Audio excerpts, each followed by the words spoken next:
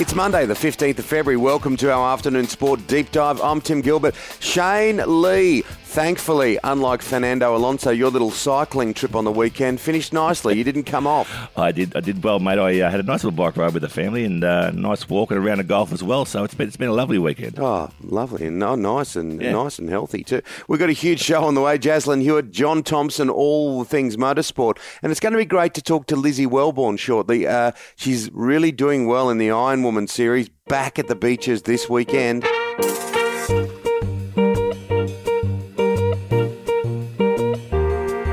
So, Shana, let's quickly look at this Australian Open because I'm looking forward to having a chat with Lizzie Wellborn, the Iron Woman, who is on the podium coming second. The Australian Open, what a yarn. No crowds. But Ash Barty, tonight she's in action. She should win. So much hope around her. Yeah, go Ash. She's our only Australian hope left. No Aussie men left at all in the tournament. And we saw over the weekend, Nick Kyrgios bowing out in a brilliant five-setter. Also Alex de Minaur. But, go Ash. She's got a fairly good... it seems to be not a seeded game tonight, so hopefully she'll go through that. But, look, I've been watching her play, and she's playing extremely well and seems to be gaining momentum each match. Well, it was such a series out here, wasn't it, with Australia going down to India, and this series that's followed on the back of that, the one against England, has had plenty of drama as well.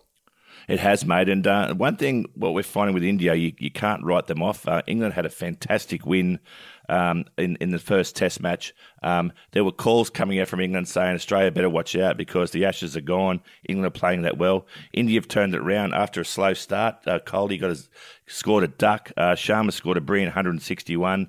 India put on 329, then bowled England out for 134 with Ravi Ashwin taking 5 wickets. So England now on the back foot and I suppose India in the commanding position. Yeah, it's been fascinating, hasn't it? Now, Timmy, I believe you caught up with Ricky Stewart down at his foundation lunch last week. Yeah, going to try to do a number of these interviews through the course of the year, Shane, like more in-depth. And he was very revealing, talking about his family, talking about the foundation, talking about the Raiders. I also touched on some issues like Israel Folau.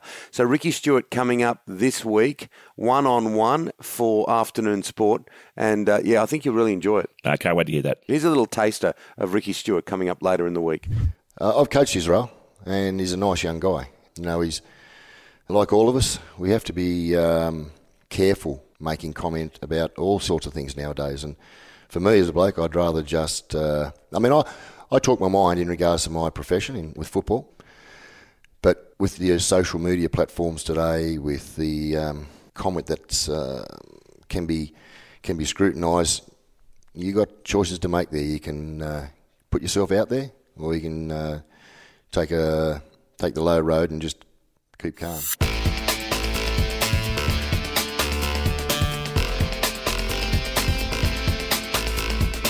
As has the Iron Women series across the weekend at Kingscliff. The water was all over the place, but they were just happy to be back on the beach. Lizzie Wellborn from Sydney, a podium finish. Again, she's second overall in the competition, and she joins us on the line. Lizzie, how are you? I'm good, thanks. How are you guys? Lizzie, were you pleased with your performance over the weekend? Yeah, I was really happy. It was quite nerve-wracking going into the event because we'd been waiting for so long for it to be on now. So there was so much suspense and just excitement about what was actually going to happen and how the races would pan out. But I was incredibly happy with how I went. I'm sitting second overall in the point score and managed to get 2 podium finishes over the weekend. So that's I'm so stoked with those results. And it was in the toughest conditions ever. We had the worst conditions. So yeah, I'm very happy. And you're still very much alive to win this thing, Lizzie. Yeah, absolutely. So Lana Rogers is winning and she won the first 2 races and then got second in the last race. So that's a pretty dominant performance, but we are only halfway and I definitely think that she can be beaten. I haven't ruled it out yet and I'm definitely still trying to chase her and definitely get her in some of the races. Lizzie, who were your idols growing up? I had a lot of idols growing up. Definitely one of mine was Liz Plumer. She was an incredible athlete when I was young. And I actually, in my first series, got to race against her in one of the races before she had to pull out because she was injured. But that was an amazing experience for me because she was like the goal and still is the goal. Like there have been a couple of girls who have been as dominant as her, but she kind of set the standard. And I thought she was an incredible athlete. Yeah, it was an interesting time. I actually did the commentary on that year's series, and Liz Plumers and Courtney Hancock, they were a great rivalry, a great rivalry. And Lizzie, that reminds me, what were you were only 16, weren't you, at the time? Yeah, so when I made my first series, I was 16. Yeah, well, what was that like, competing at that level at that age? It was amazing. It was one of the greatest experiences of my life. It was just so exciting. I was so nervous because it was such a big thing for a 16-year-old to do, but I was equally as excited. And that was actually, it was funny because there was no pressure and no expectation on me. It was actually one of the better overall finishes I've had in the series. I slowly got used to the racing. My first race ever in the series was shocking, but then I improved every single race after that because I was just learning and having fun with it. So yeah, doing it at 16 was an amazing experience. That's good to hear. I also see that you're one of your passions is coaching the nippers. You enjoy doing that? Yeah, I love coaching the next generation, and that's particularly because when I first made the series, I had a lot of the older Iron women take me under their wing and kind of show me how it goes. And they're still my best friends now. And I want to do the same thing for the next generation. And the nippers is such an important part of our sport to ensure that they keep on training to make it to the next level and stay in the sport, because we do have quite a big drop-off rate once they get a bit older. So one of my goals outside of the sport is to just keep girls in this sport because it is such a great sport. Yeah, well, they're lucky that they've got you, Lizzie. Thanks for coming on Afternoon Sport. It's a real treat for us to have a chat with you, and all the best for the rest of the series. Go get them. Thanks, guys. Coming up on Afternoon Sport, well, it's been a wild old time with the tennis. No crowds now. Jaslyn Hewitt has been watching it all. She's here in just a tick.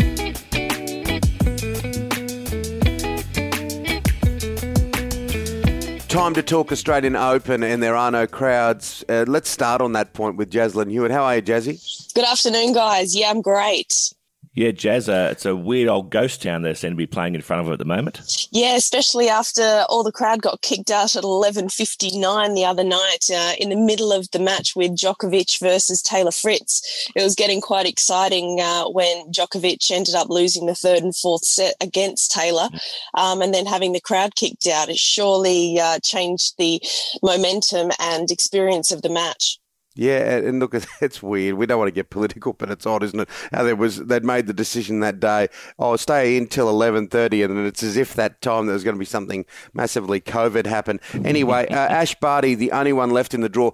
Boy, she looks good, Jazz. I know there was a little bit of a wobble against Dasha the other day, but boy, oh boy. No, she's in strong form. And if you're looking at the draw now, she's only got Alina Svitolina in her draw, in her half, and she's the fifth seed. If you're looking at the bottom half of the draw now, that's where it's weighted heavily with the top names. An old newcomer, Su Wei Hai from Chinese Taipei, will play Osaka now, and she's probably the less known favourite out of all of them in the quarterfinals. And then we've got a great matchup with Serena versus Simona. Simona's had some really tough matches, but it's great to see her fight through them in her last couple of matches in tight three-setters. Jazz, over the weekend I watched Serena play Sabalenka, and I don't think I've ever witnessed a more physical female battle. There was some serious hard hitting in that match, wasn't there? Yeah, they're both powerhouses, and if you look at the way Serena's body structure is, the way she can utilise her legs and ground, a few of the things that her coach Patrick Mouratoglou from France has been working on with her, and you can watch their Instagram pages and actually learn how she's really firing her hips and the biomechanics of her shots. It really pays off, and it was phenomenal hitting. Ash Barty tonight, an unseeded American. Look, you don't want to say that you'll just cruise through, but she will, won't she? Oh, I'd like to see the Americans do have a couple of good juniors coming through. These players are about in their early 20s, and they've got 3 still left on her side of the draw. But no, the way that Ash has been playing has been very convincing, and she's just been able to dictate. I think the pressure of playing against Asha probably came to her a little bit the other night, but I'd like to think that she's got an easier match today going through. Jazz, no Aussie men left. Would we be disappointed with this campaign? I think overall with our Aussies lead up, if you're looking at a Kokkinakis and a Kyrgios and they're 5 sets lost to the likes of Tsitsipas and team, Kyrgios has taken everything out of Dominic, and he couldn't actually perform as well as he usually does against Dimitrov. So, yes, it is disappointing. I thought Alex probably would have gone a little bit deeper, just given that he's had a more of a normal year for a tennis player being based out of Alicante and in Spain. Kokkinakis coming back from all his injuries, I think we're very happy with where he landed and how he's playing. And Kyrgios, I think the change in attitude that he's had over the last 18 months has held him in good stead. Yeah, well, he went so hard against Dominic Thiem, and then we saw Dominic Thiem in his next match just sort of bow out meekly to Dimitrov, and I think that must have been from everything that was taken out of him against Kyrgios. So let's watch this space with Nick. He's not fully fit. He's had the year off. So, I think if he'd actually played the Italian Fabio Fognini, he probably would have won. But he was all over Alex de Minaur, and I love Alex, but he just didn't look like he arrived at the court that day. No, I just didn't have the firepower to hurt Fabio Fognini. So this is where a Kyrgios or a Kokkinakis, they've got that flair. They've got that fast hand. I mean, Alex's fast feet really help him around the court and his speed, except you've got to have that firepower, and that's something special that you could always see with Nick's game. Yeah, Fognini hit some great ground strokes, didn't he, from behind the baseline, and he just really blew de Minaur off the court. Yes, he did. He's extremely strong out there, and the Italians have a couple of great male players coming through them. The women's side, not so much. We're seeing that more with the Americans, that they've got the strong juniors pushing through, but the Italians definitely have that male contingent.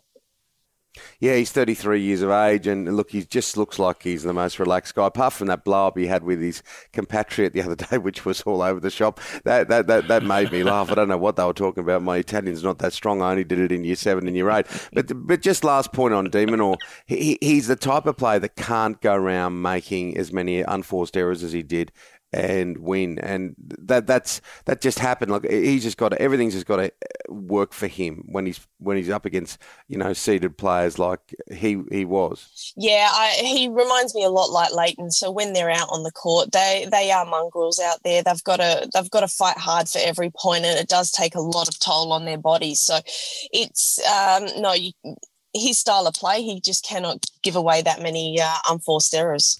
So, Jazz, the week ahead, the big week this week, what are your thoughts and predictions for this week? It'll definitely be interesting the way that Novak Djokovic pulls up. He's got an injury in his ab, but he was able to overcome Raonic last night. So really depends on how his ab strain comes up. Nadal, I mean, he has had a little bit of a confrontation with the crowd last week. I've never seen anyone actually have a go at Rafael Nadal. She was an idiot, an absolute bona fide gold-plated fool. Oh, but it was fantastic. His the way he actually handled the situation, just to kind of laugh it off, and then in the press conference just being confused. Oh, she was actually talking to me. Well, she's had too gins or too many tequilas out there. So it was great to see the way that he's a true champion in the way that he handles that. So I really see Nadal going quite deep. I think Djokovic was getting frustrated last night. He was actually having issues with where the photographers were sitting, telling the umpire that they're not supposed to sit in this section. So I think probably taking it out the way he's feeling, and maybe the ab is really going to hurt him. But yeah, on the women's side of things, Ash is looking fantastic. I mean, the biggest matchup now we've got is Serena versus Simona, and that's going to be an extraordinary match. Yep. And depending on how much they take it out of each other, if it goes a deep 3-setter, if it lasts 3 hours, it'll be interesting to see who backs it up. I can't wait finally to see the documentary on this Australian Open from the blow ups in quarantine to no crowds to this to that to the Italians fighting to the woman yelling. It really has been quite extraordinary editorially. And look, I think that we're just happy, Jazz, that we're going to get it finished, crowd or no crowd. Exactly. So hopefully for the semi-finals, if Melbourne release their lockdown, there'll be some crowds. I think that's really going to make a difference for the players, and they'll enjoy having them back. Oh, good on you, Jazz. Well, once again, always some great information there, and we look forward to chatting later in the week, and hopefully with Ash Barty still as part of the makeup. Definitely. We wish her all the best. Thanks, Jazz. Coming up on Afternoon Sport, he knows everything about motorcars. And I mean everything. His name's John Thompson.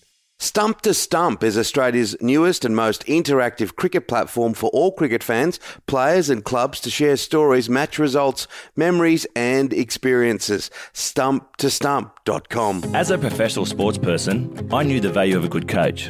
And being a business owner is no different. With the Business Coach from Growth Workshop, you can build the business you've always dreamed of, a valuable business that runs by itself. If you need to take control of your future with a winning strategy, Growth Workshop specialises in improving your cash flow, developing sales and marketing strategies to drive revenue, and getting those ideas out of your head into an action plan. Growth Workshop will help you develop a business plan and achieve your financial goals with regular guidance from our experienced team. Whether you want to drive revenue with a new marketing strategy or put the right team and systems in place, we'll help you free up from the day-to-day and allow you to grow your business. We can help. Get in touch with Growth Workshop Business Coaching at growthworkshop.com.au to book in for your no-obligation strategy session. Growth Workshop, turning your good idea and hard work into a valuable asset.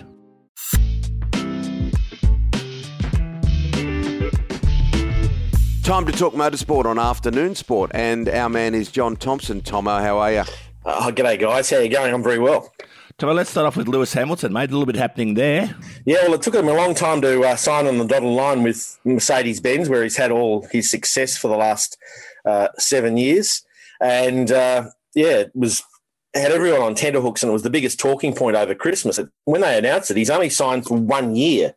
I mean, he's getting towards the end of his career, and I think he's probably doing that to see if he needs to reassess at the end of 2021. Of course, there's some changes coming next year with some technical changes. There's also now an engine freeze for 2022, which means that they won't be able to do any development on the engines, and that may allow other teams to catch up with the Mercedes-Benz monolith, this behemoth of Formula One that's actually dominated so long.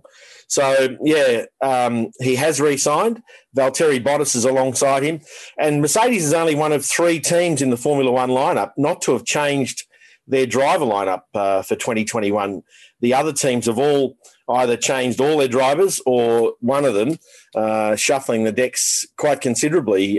Now, there's 2 schools of thought on this, isn't there, with Lewis Hamilton? One saying that, what you mentioned earlier, that he could be considering leaving the world of Formula One. The other is that he's hedging his bets to see what happens with other organisations like Ferrari, and does he say, boom, I've had my time at Mercedes, they've come back to the field, let's go over there and see if we can win a Grand Prix year with another mob. Yeah, that's right. I mean, if he wins this year, wins the championship again this year, that'll give him 8 world championships, which means he's exceeded Michael Schumacher's record.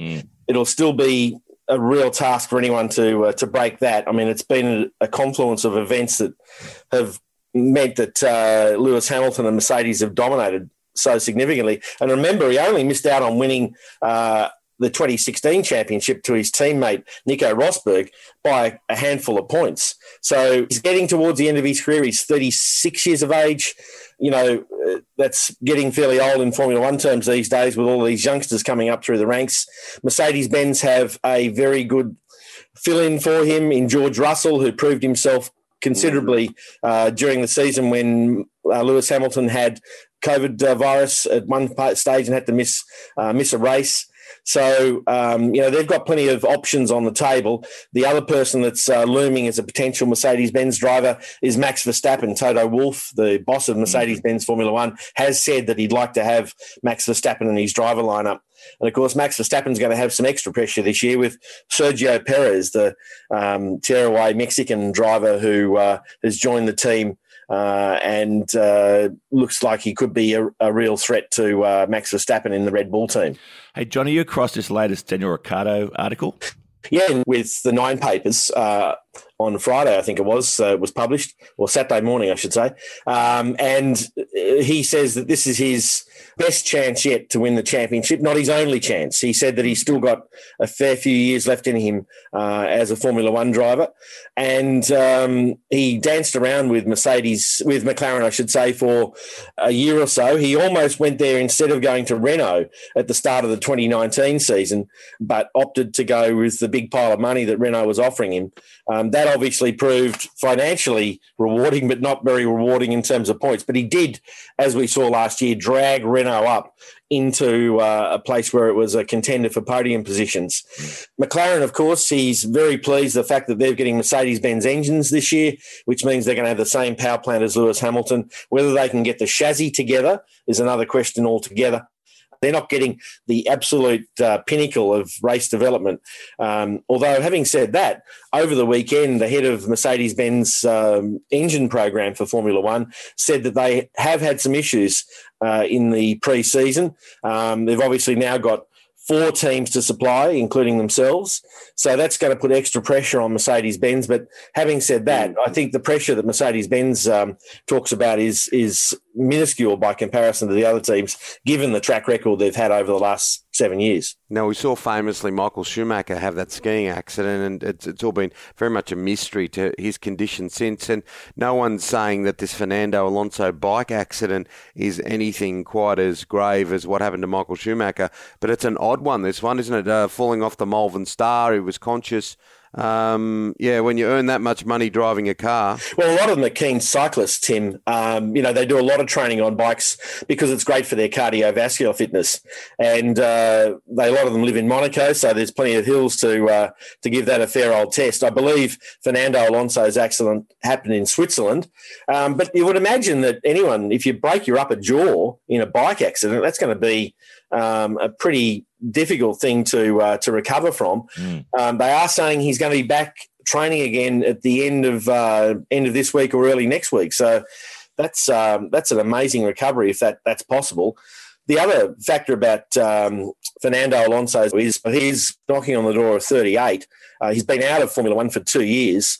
It'll be interesting to see how he goes at Renault. They've got some interesting options too, one of them being young Australian Oscar Piastri, who won the European Formula 3 Championship last year and moves into Formula 2 into the seat that's been vacated by Mick Schumacher. He won the Formula 2 Championship with the Prema team last year, and he, of course, has moved into the Haas team for 2021. So it'll be interesting to see if Fernando Alonso recovers, if he's able to make an impact at Renault, where, of course, he won his 2 titles back in the early 2000s.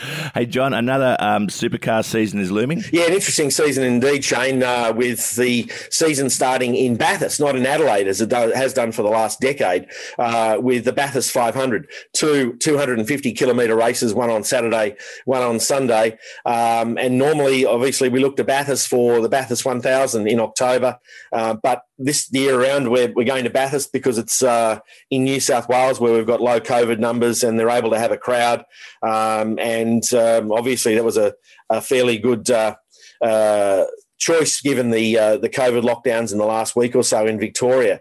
So, yeah, it will be a lot of the teams are shaking up. Obviously, we've got the last year of Holden Commodores alongside the Ford Mustangs. Next year, we'll most likely have Camaros from most of the supercar teams. But I think you'll see Red Bull really putting down their foot in terms of dominance in supercars this year, given that Roger Penske's moved out of the DJR team and Scott McLaughlin has also gone overseas to race IndyCars. So it'll be really fascinating to see how that pans out. Yeah, it's sad, isn't it, to see the end of the Holden Commodore, of course.